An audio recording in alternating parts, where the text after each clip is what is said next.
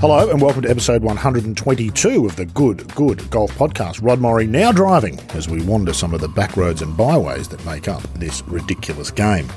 Many of you will have seen the announcement in the last couple of days about changes to the rules of golf, a process that's undertaken about every 4 years. This edition of those changes is, for the most part, pretty bland, except in one particular and very special area. For the first time ever, there are now specific rules of play covering golfers with a disability.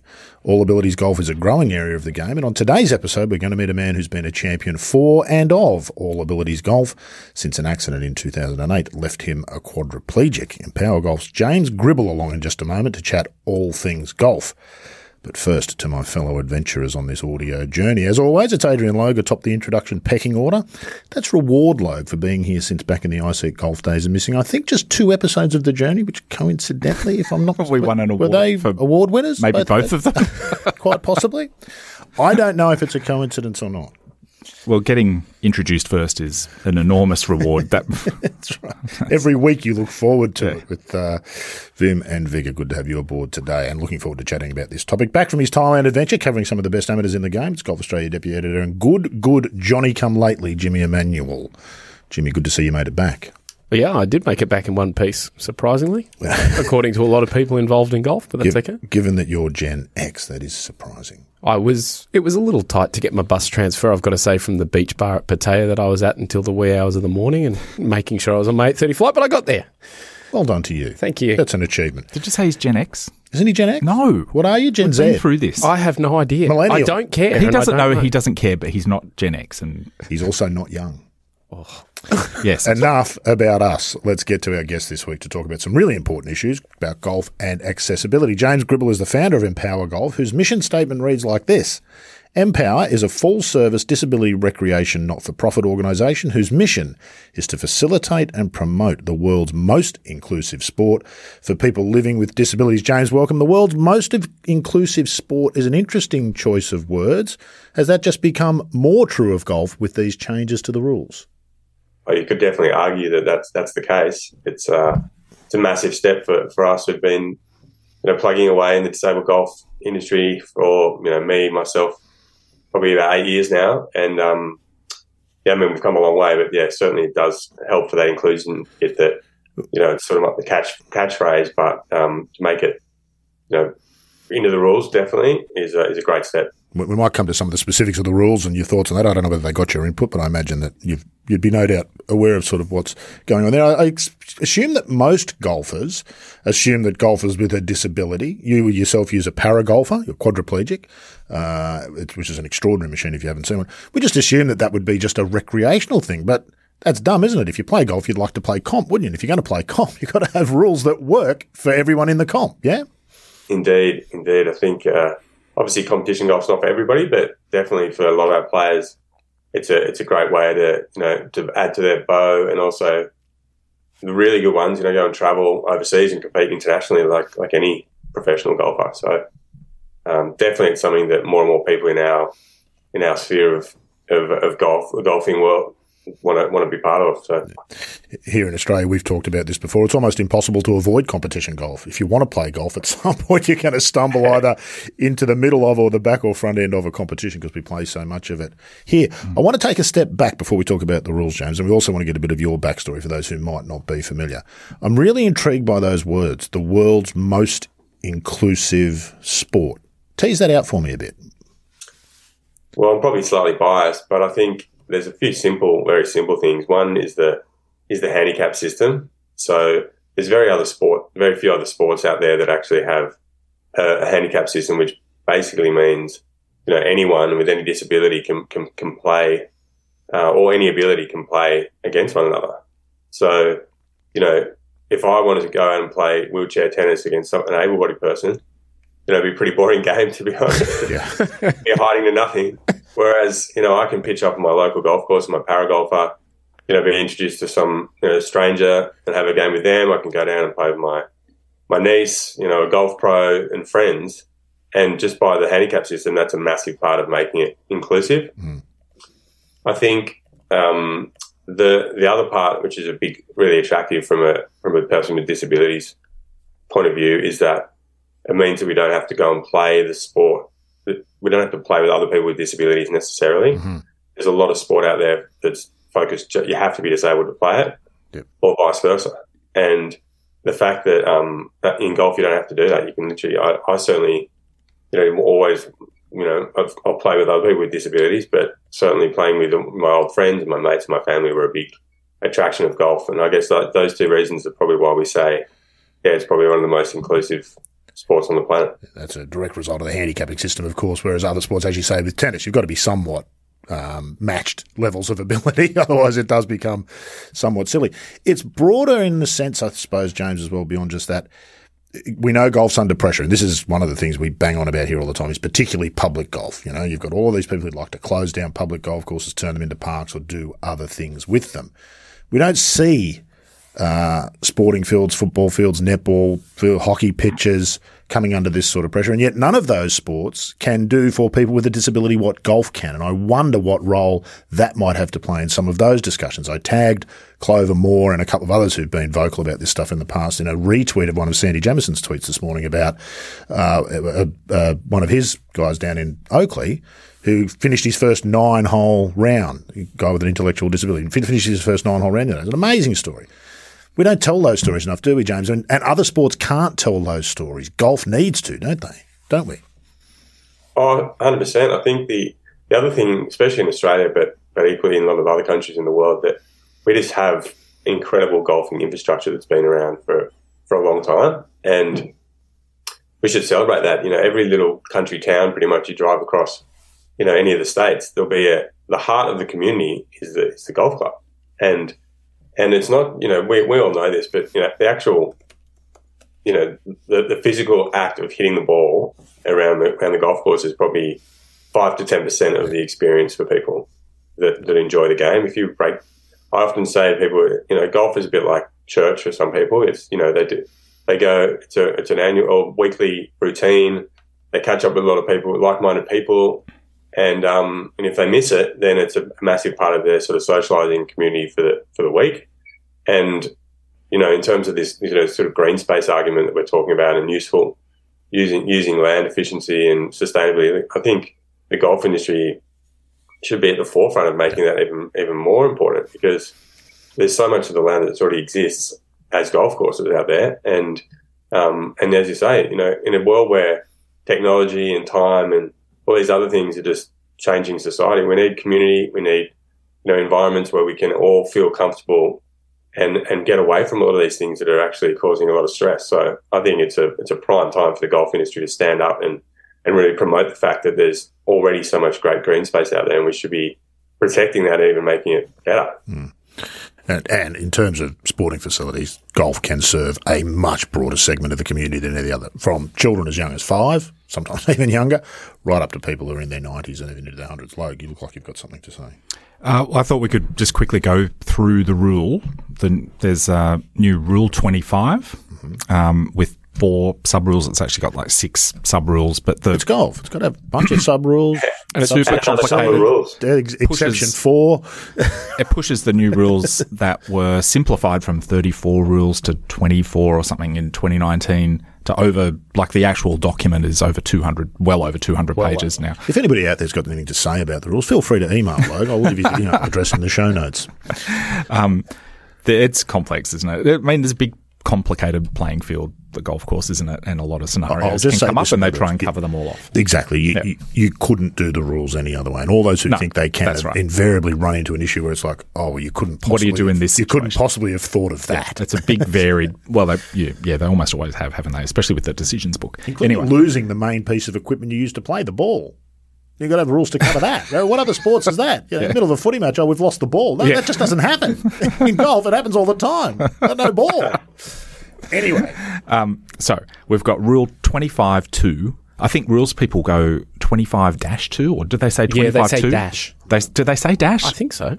If you get that wrong, you're sort of labelling yourself as a newbie, I think, with rules. I have no issue with labelling myself as a newbie as it relates to the rules, because... Do you know, James? What is it? I think I'd fall into that category as well, I think. I'm just going to say 25.2 is modifications for golfers who are blind. We've got Rule 25.3, modifications for golfers who are amputees. 25.4 modifications for golfers who use assistive mobility devices, and 25.5 modifications for golfers with intellectual disabilities. And when you go through and read the actual rules, they're very sensible. There's obviously been a lot of thought put into these about the real world problems that are faced by golfers with a disability when they're out on a course. And, an example is, a player, a golfer who's blind is able to ground the club very lightly behind the ball in a bunker. And, they're not allowed to improve their lie. It's an interesting read, actually, to go through and have a look at the document. We'll put a link in the show notes. Oh, good. Yeah. That'll be good.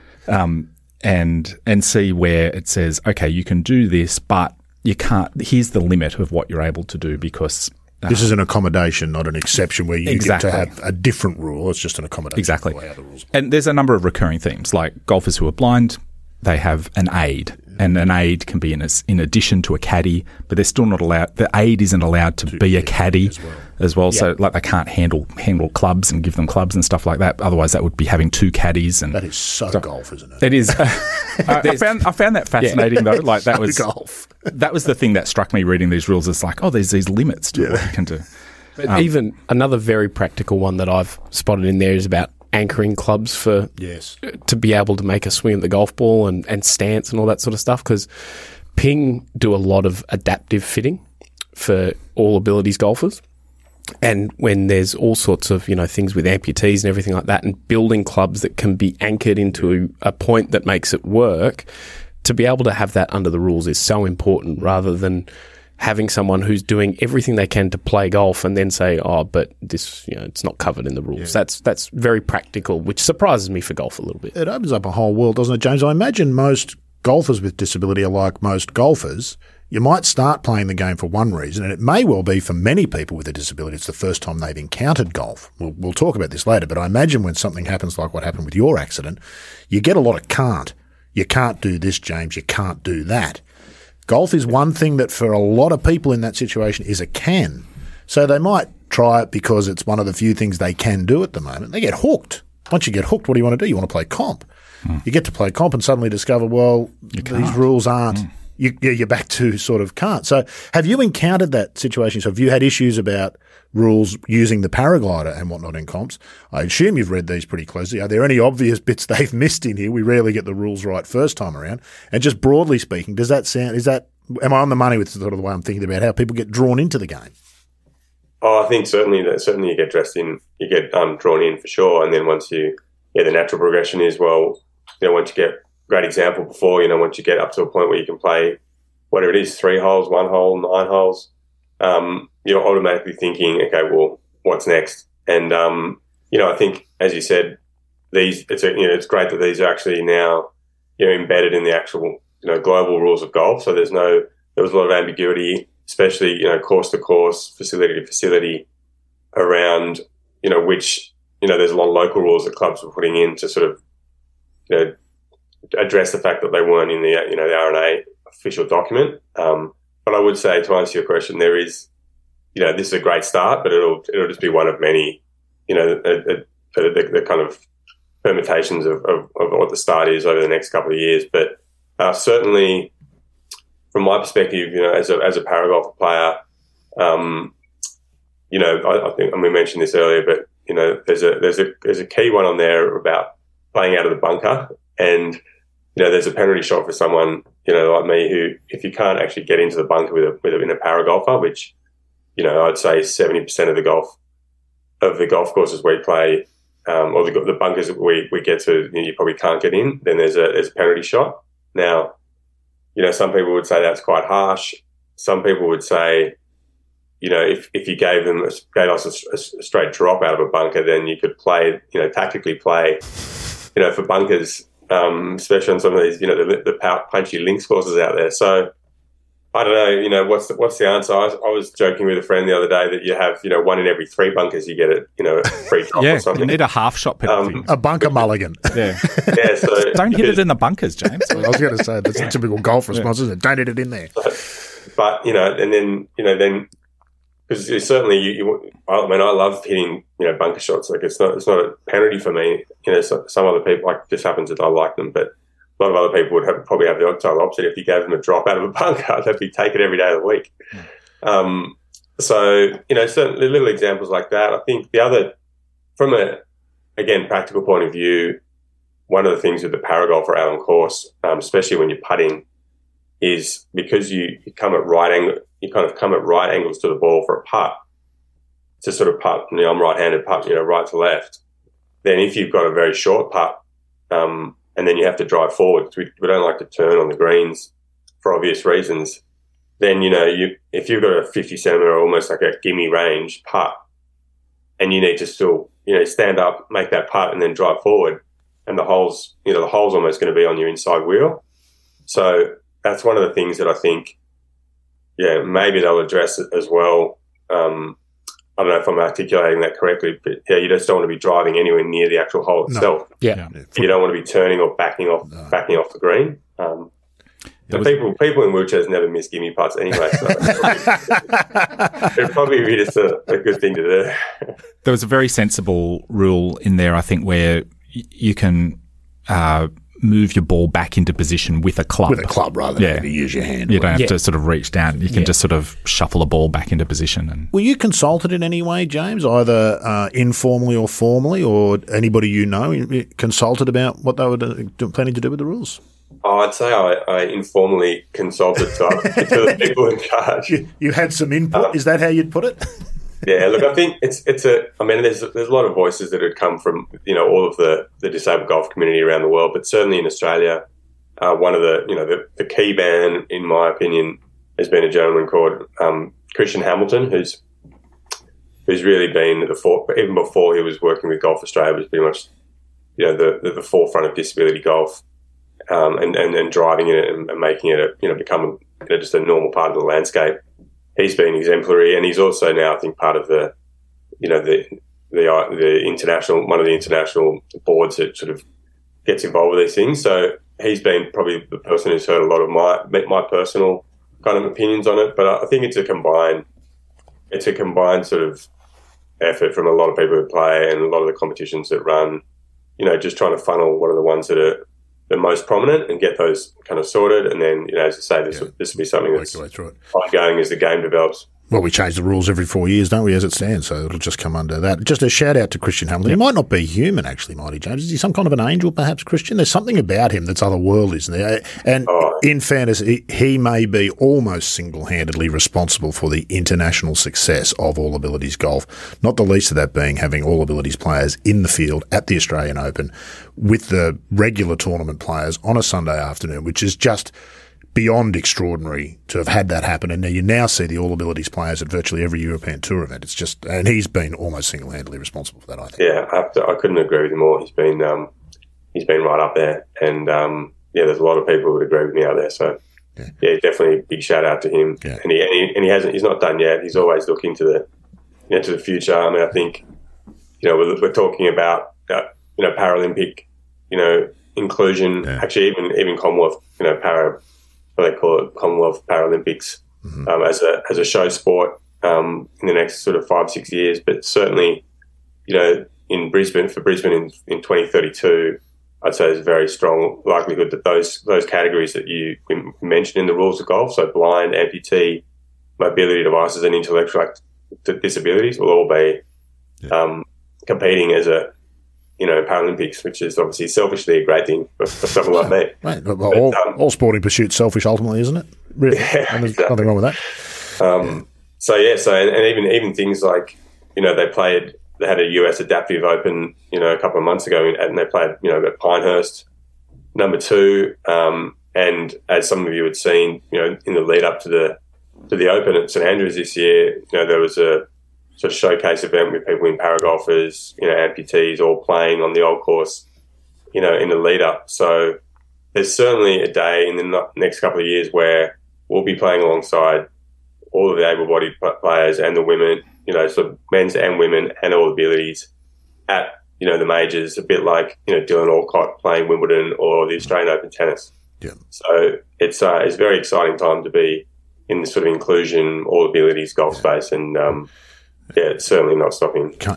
Can't drive it on hard enough. And golf, of all the sports, is the one that really lends itself to that at every level, including the very top level. Just last thing on Hamo, infuriatingly humble as well. Mm-hmm. Hamo, would you make a mistake, mate? Is that too much to ask? Just put one foot wrong at some point so we can... He's one of those people, makes me feel like a bad person. Oh, yeah, exactly. Absolutely. Every single time I go to an event, I see Hamo, and he's so nice, and asking about what's going on with you, and he's done something unbelievable. Exactly right.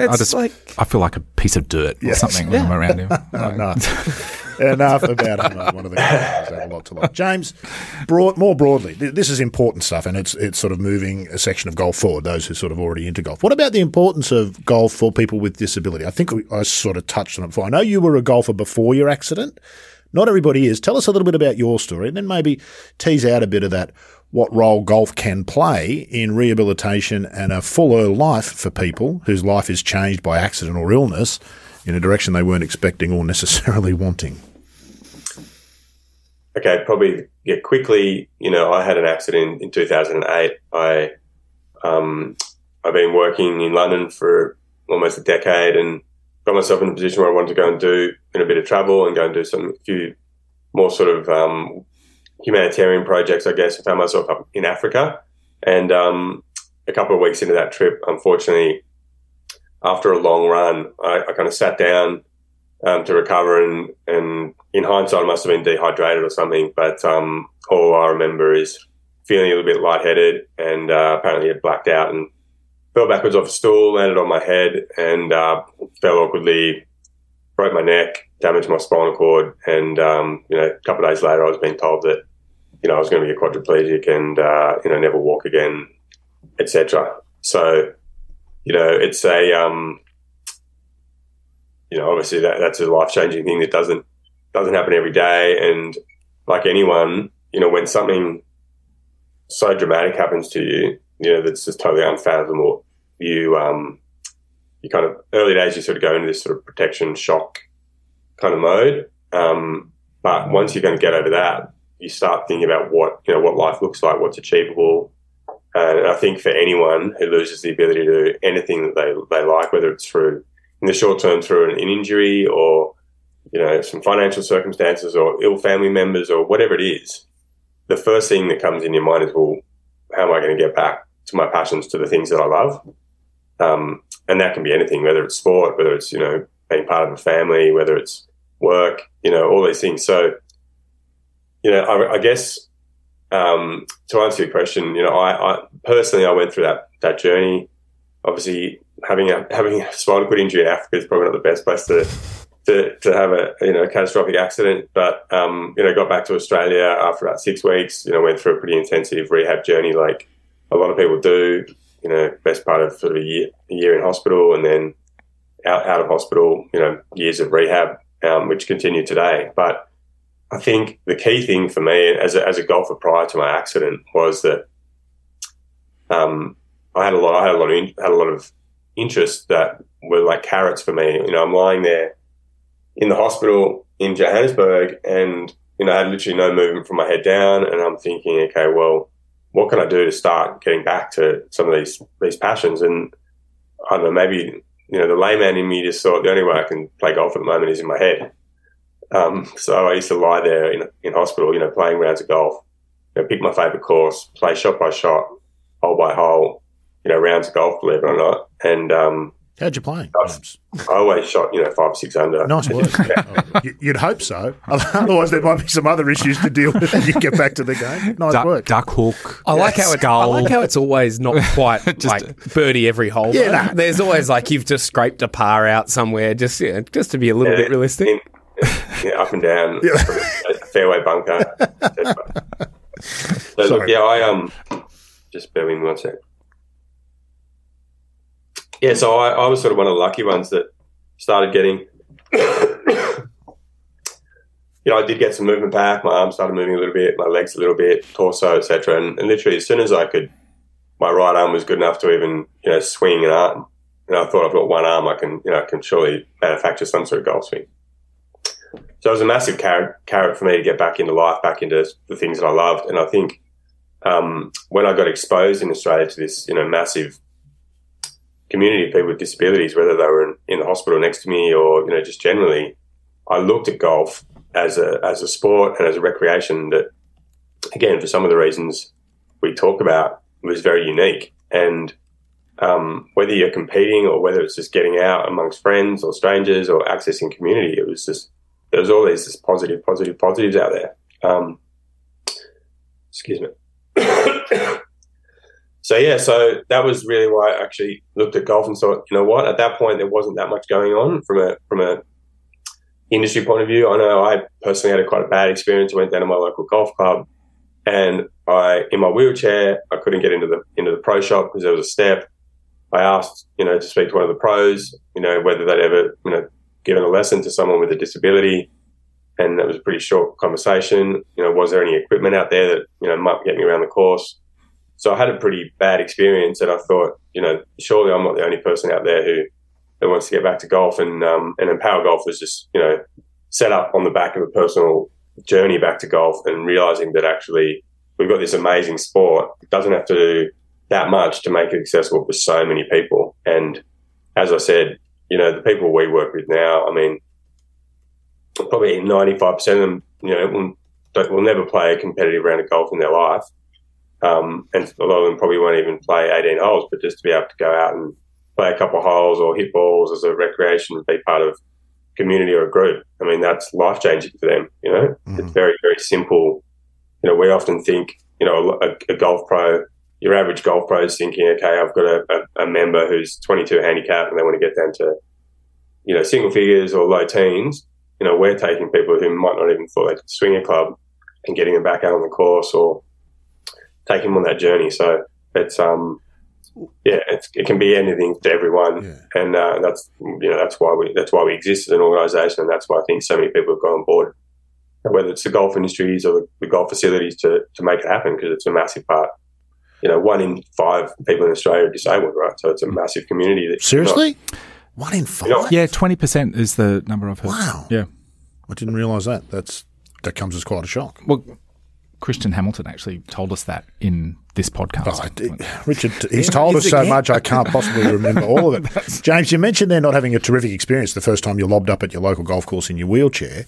What was the attitude though? Was it, no, we don't do any of that, but how can we help you? Or was it, no, we don't do any of that, sorry, you're out of luck? I think it was probably a combination of both. Right. It's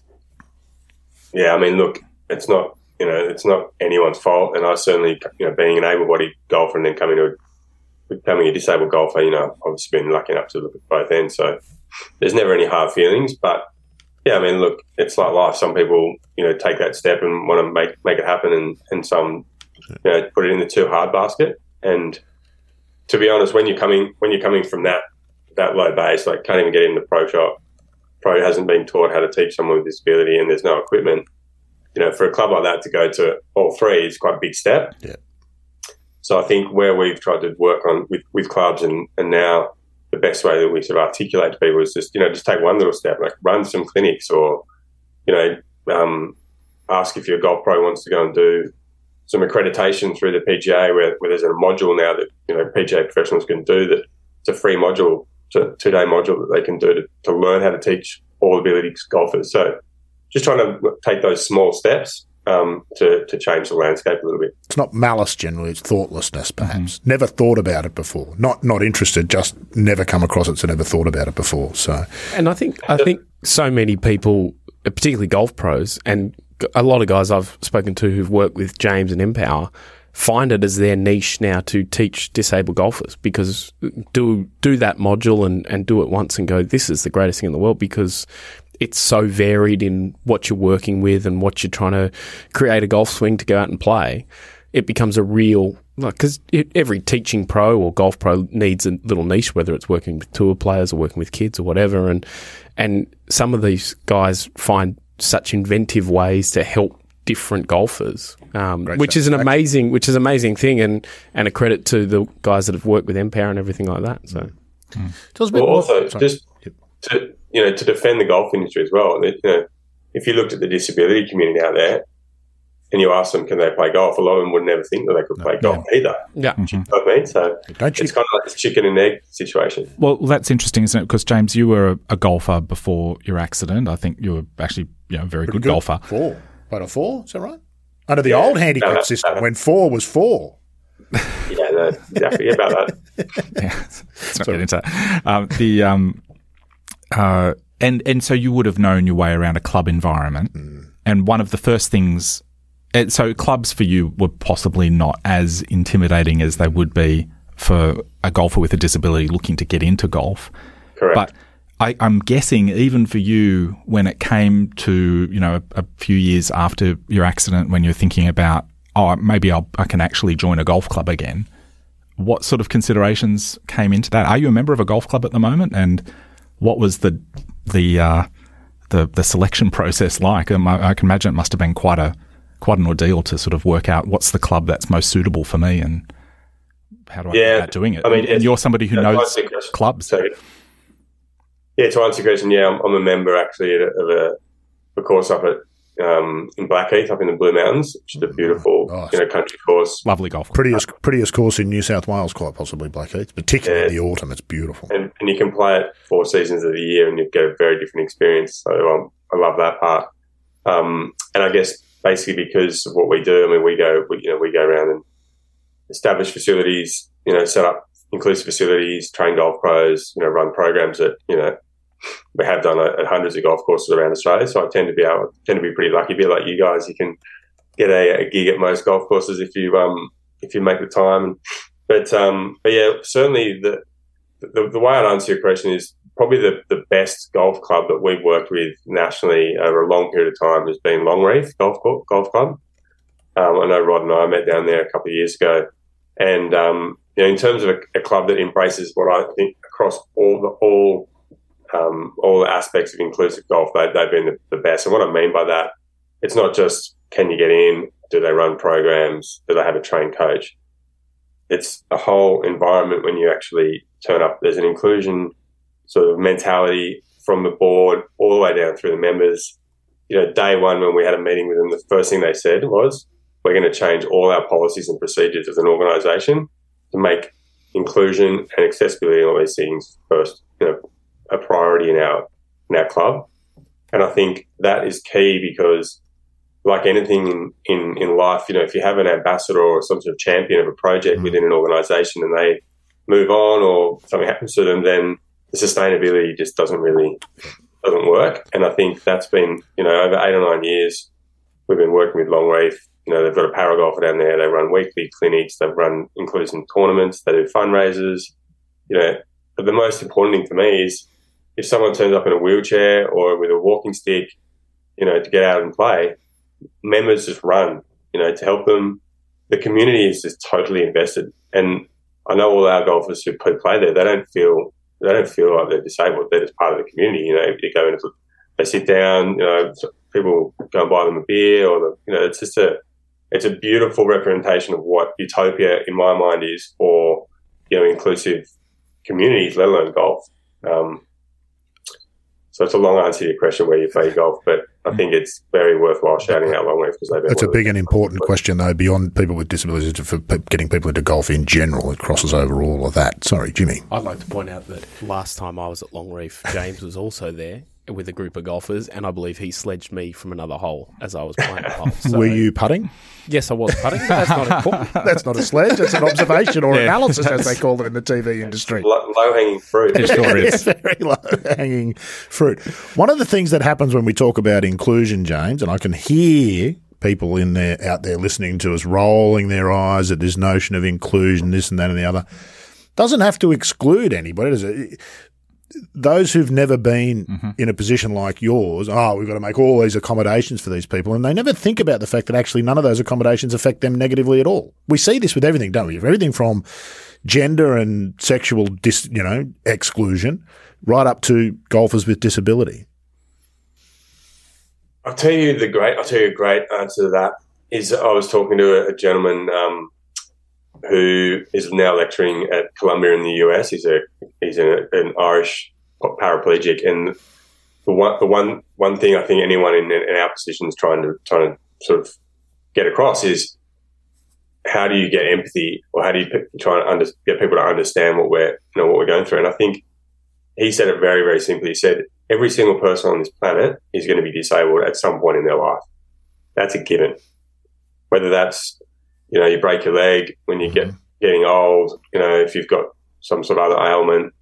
So every single person is going to have a disability at one point for either their ongoing or, limited time. And I think if everybody thinks like that, then the awareness and the sort of forethought will start to grow. And I think, as you say, I mean, if you've got an entrance to a golf, like simple examples, if you've got an entrance to anything at the front door of your house or a golf club, would you rather go up 3 steps or a small ramp? Whether you've got an elderly, family member, someone with a pram, the whole concept of sort of universal design is a very good one. Let's just design everything so that everyone can access it once at the start. It just saves everyone, and there doesn't have to be any, it's not going to be more, punitively, cost-wise or anything like that. No, it's just if you're building a new place, the issues come when it's got to be retrofitted, doesn't it? That's when it becomes expensive to fix where you've got it wrong in the past. Places that don't have lifts, they've only got stairs, like our studio here. When I was looking for a studio, that was the biggest negative to this. There's a list of pros and cons, obviously, and the pros were too many, but there are stairs here, James. You couldn't come and sit in the studio with us, and it's embarrassing and it's wrong.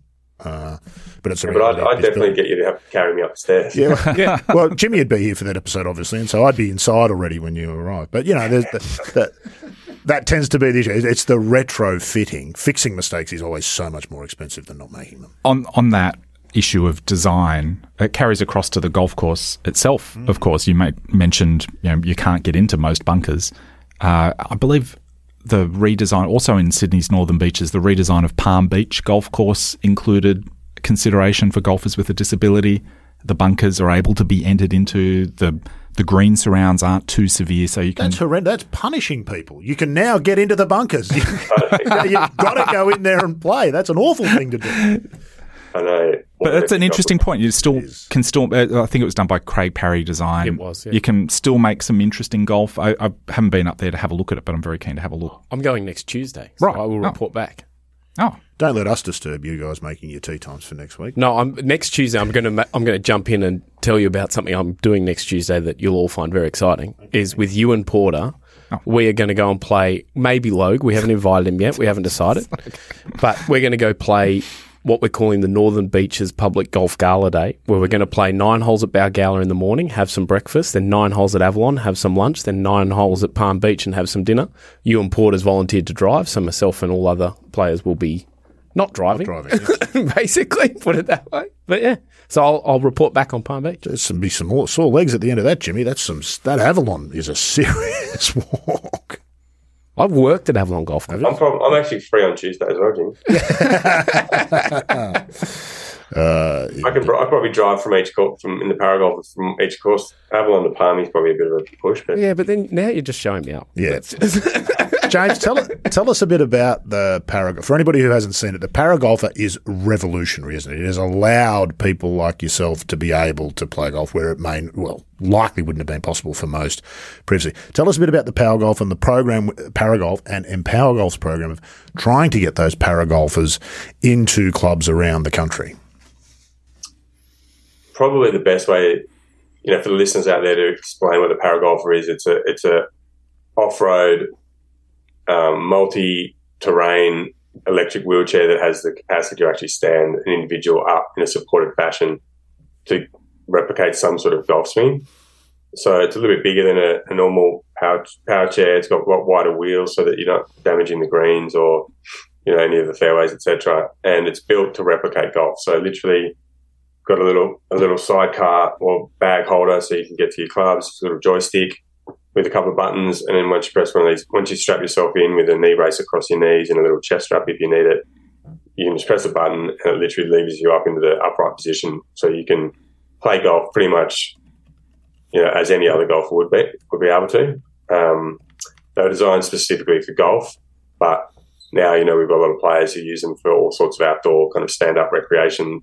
So whether you're talking fishing or shooting or, photography or sport watching, anything that, outdoor stand-up, people are using them for. I certainly love my fishing, like beach fishing and river fishing. So that's another great way to use them. But they've been around for about 10 years. And when we started Empower Golf, again, from my personal passion, my personal journey back to golf, there was none of these in the country. So we brought one in as a demo, and for someone like me and for a lot of our users, they're literally pretty binary. If you have a Paragolfer, you can play golf. If you don't, you can choose another sport, basically. So it's absolutely life. I mean, my life with and without golf, or a lot of our players. I mean, it's my girlfriend says to me, I haven't played golf for 5 or 6 days, and she feels like I get grumpy. She sends me. She's like, I know you haven't played. You've been in pain. Get out and play. So, I think whether it's golf, whether it's reading, whether it's surfing, everyone knows these outlets, and it makes it even more important for people with disability, because a lot of those sports that might have been passions aren't as accessible. So the Paragolf has been a wonderful piece of equipment that we use, and there's about 55, 60 of those across Australia now that we've been part of either fundraising for or working with the insurance companies, the NDIS, and some of the more large schemes across Australia that actually support people with disabilities. That's been, I should probably touch on that. The NDIS, is a massive part of what we do as an organisation now, not just with the Paragolfers, but funding people with all disabilities to actually access and enjoy golf. So, for anyone out there who's got a disability or knows someone with a disability that might want to get into golf, what Empower Golf has done is become an accredited NDIS provider, so that if Jimmy Emanuel has an intellectual disability and wants support to go out and play golf, he can as part of his NDIS plan, which supports a lot of his sort of medical needs and ongoing daily support, he can put in get funding in his plan, so he goes out and has a golf lesson every week or 9 holes or whatever it is. It just becomes part of the landscape of his, whether you want to look at his mental health, physical health, or anything in between, which has been really exciting for just Australians in general, not just golfers, that they're funding recreation, which is just a massive part of anyone's life. And then really in terms of Empower, we do everything. We do the NDIS lessons, we do clinics. We employ about 65 golf pros around Australia now who deliver these services on the ground at locations everywhere.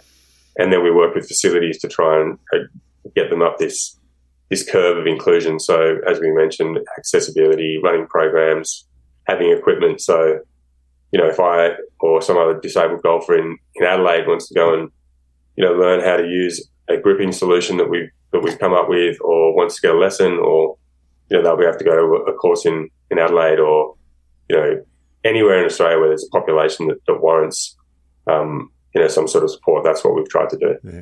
James, did you once tell me that the key to the Paragolfer is the standing up thing? It can get you standing up. Did you once tell me that one of the advantages is you could stand at the bar and have a beer with mates after a round? I'm sure you told me that. That wasn't me, but it's definitely an advantage. I was just going to say, and that kind of sounds silly, but it does make the point, doesn't it? There is no more normal thing to do than stand. Well, that's probably overstating it. But you know what I mean? To be able to stand at the bar and have a drink with your mates is it's not life-changing, but it's a normalcy that you don't see if you're in a wheelchair full-time, isn't it? Oh, I couldn't agree with you more. I remember even in the simple, taking one step back when my arm started moving, when I was lying there, the first thing you think of is, can I feed myself, or can I hold a beer to get to actually feed yourself? I know it's a pretty simple human function, but when you lose the ability to do that, that's probably one of the first things you think of. So, the extension of that, going, whether it's a beer after golf, or just anything that makes you, I'm a 6'5" guy. I look down on people most of my life until I break my neck, and I often think that part of the punishment, this injury was reverse situation. So now I'm payback. I look up at people a lot more, but now with Paragolfer, I can people forget. I just stand back up and look But I'm joking, but it is. It's, to be able to look, whether it's a business meeting, whether it's something informal, being able to stand up, to look someone in the eye, or even give someone a proper, a hug, for instance. Like none of these weird lean out of your wheelchair sort of side hugs that you have to do with family members or friends. So simple things like that. I was going to say, it rams home something that's difficult to articulate, doesn't it, James, which is the simple things we take for granted are often the most important, and you don't realise you're taking them for granted until they're taken away. Correct. And to be able to give those back is beyond sort of extraordinary. The paragolfer is truly, it's a game changer for not just golf, but for people with the sort of disability that you've got. 100%. Yeah, just extraordinary. Lastly from me, I don't know if the other guys got some questions for you, James. How are you so incredibly upbeat and happy? You'd be entitled to be a miserable grump given what's happened to you. That's a very, very good question. This is coming from Rod, who is a miserable grump and has nothing to complain about. Yeah, nothing to complain about. Oh, look, I think it's. I've tried to really try and encap. Other people ask me this question, and I ask other people who've gone through different things in their life. I think, look, everybody. The first point I'd make is everybody goes through has challenges in life. How we perceive, which one's harder or less hard. That's very personal. But I think for me, I was just lucky that I've always loved life. I hate being in bed. I wake up early and I go to bed late. I don't want to miss anything. Probably the most catastrophic, case of FOMO that exists. So, I've always just wanted to, go and experience things. And I think that's probably, kept me in pretty good stead. But I think also one of the things when you have a life-changing, moment where you have to stop and kind of hit, it's almost like an enforced sort of recalibration of what your life looks like. You get to sort of, even though a lot of the decisions that a lot of the choices have been taken away from you because of your disability, you also have a chance to actually just have a think about how you want to structure your life. And I certainly know that when I was working in London, I was just flat, chasing.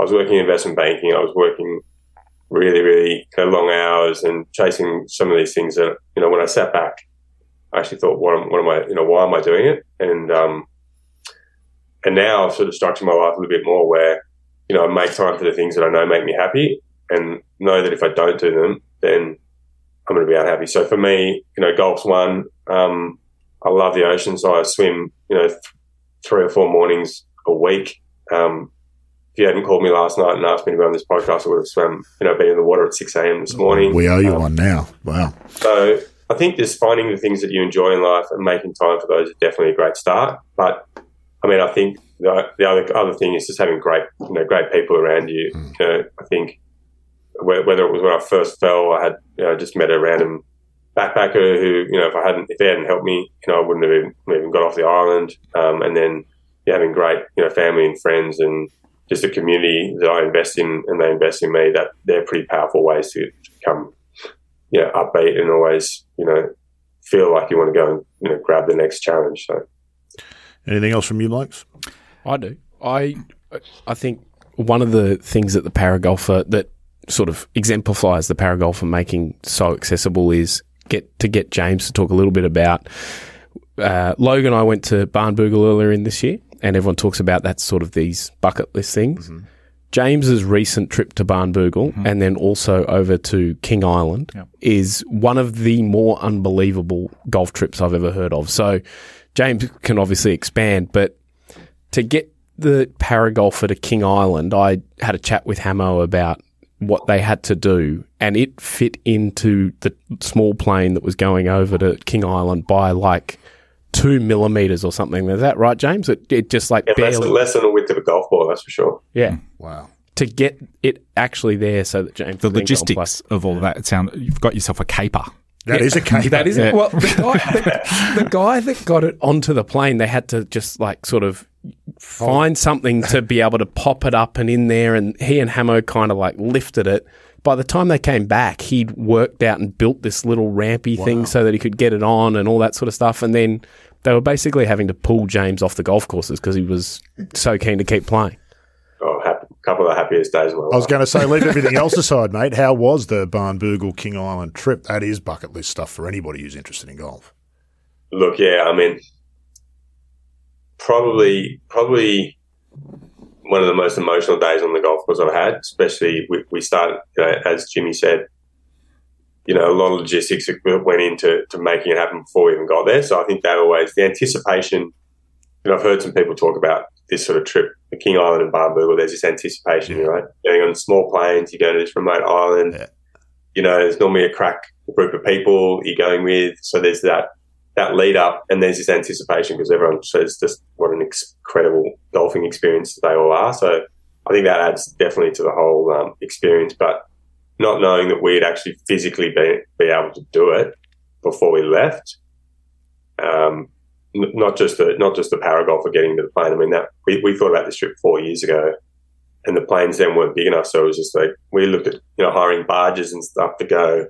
To barge it over, the Bass Strait from Melbourne. It's a sickness, James. It's a genuine illness, golf, isn't it? Oh, no, it's just, everyone was A, you're a quadriplegic, B, you're trying to just give up. You got two sicknesses there, two disabilities. You're a quadriplegic and you're a golf nut. So, it was when we actually got there, we got on the plane itself. I mean, even for me, 6'5", there's only 3 foot, 4 foot clearance. I don't know what their employment strategy is with their staff or their pilots, but they have to be small statured, by default to even get on the plane. So manhandling me, a 110 kilo, 6'5" quadriplegic onto the plane was, just another one of the challenges. And then, these are very remote, especially King Island, they're quite unkept in terms of, they're the paths and like just getting around the golf course in the paragolfer. Loose soil and steep hills, and we had like everyone who goes down there, wind and rain and sand flying out of bunkers in your eyes, and temperature. And so, from a physical perspective, as a quadriplegic, you're more sensitive to a lot of those things as well, just medically. So, just to get out there and be able to do it, and just and I actually shouldn't bring it up, but I actually played. I think I had 40 points on Cape Wickham on the first day. Which makes the experience even more pleasurable. So yeah, look, it was a once in a hopefully a multiple lifetime trip, but the first one, having that anticipation and really not being sure that we'd actually be able to do it, and all of the time and effort from mates and people in the golf industry, like the guy who borrowed the forklift with take the paragolfer out of the plane on the other end and things like that. Doesn't happen with every golf trip, but it was certainly one to remember. Fantastic. And look, I think, like everybody who goes to Barnbougle, I've not been to King Island yet, but I think the thing about it that is extraordinary is it exceeds almost everybody's expectations. Mm-hmm. It's got to a point with those sorts of places now where you're thinking, it can't be as good as they're all banging on about. And then you get there and you go, wow, it's actually better. Yeah. So, and it sounds like you had that and 40 points. So, mixed feelings about that. Good on you, but yeah. And to anyone who's organising a golf trip and complaining about something like some little issue of someone like myself who doesn't eat certain things, just like compare it to that trip. That's right. James, you give all the guys. So I was speaking to the guys from Air Adventures Golf, the guys who helped put it together yesterday, and he said a couple of the guys who'd been sort of umming and ahhing about booking the trip, they're like, oh yeah, we saw that trip with that quadriplegic. And we thought we better book now because we were whinging about, being too old or whatever. So I think might have given their business a bit of a kick. I think anybody who meets you, James, has an immediate perspective adjustment, and that's as it should be, because we do a lot of complaining about stuff that we shouldn't. Where can people find yourself and Empower Golf quickly? Lo's going to take some notes so we can put them in the show notes. In the show notes, so brace yourself for a huge influx of traffic to your website. empowergolf.com.au. Can people help with Empower Golf? Is there a charitable arm to Empower? Can you donate, or is there other ways that you can help out should you want to get involved? Yep. A lot of our programs, we rely on donations to subsidise or heavily or do pro bono. Yep. Certainly, everything from clinics, lessons, obviously equipment, and then like our three major goals is getting out and speaking to people with disabilities who don't know that golf's an option. Having golf pros sign up and let us help you grow your business, working with people with disabilities. And finally, obviously the facilities, Palm Beach is a great example. We wrote a grant with them.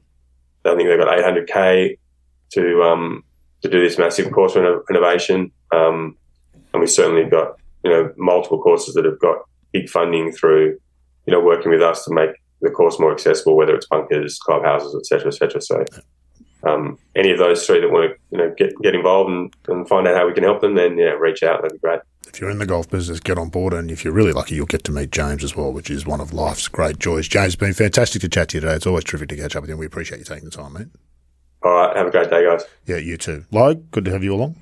Thanks, Rod. I just want to quickly mention the AAAC is part of the Australian Opens, the Australian All Abilities Championship. Yes, it is. So in addition to the men's and women's Australian Open, we've got the Pretty sure Australian it was All the world Abilities. First, and that was sort of Hamo kicked all that off, and that was That's the right. world first. That's and, right. So there's all three championships running at the one time now. Fantastic. Which is And fantastic. seriously, do yourself a favour. I don't know if he's coming back, but Juan Postigo played in one a few years ago. It was He the played World in Cup. 2018 at the Lakes. And there was a World Cup. And he played following the week. World Cup the following week. And I did a couple of stories with him where he was hitting balls on the range and Brant Snedeker was next to him. Beautiful. And swing. Brant Snedeker stopped and stood next to me to film it and just turned to me and just goes, "That's amazing." Yeah.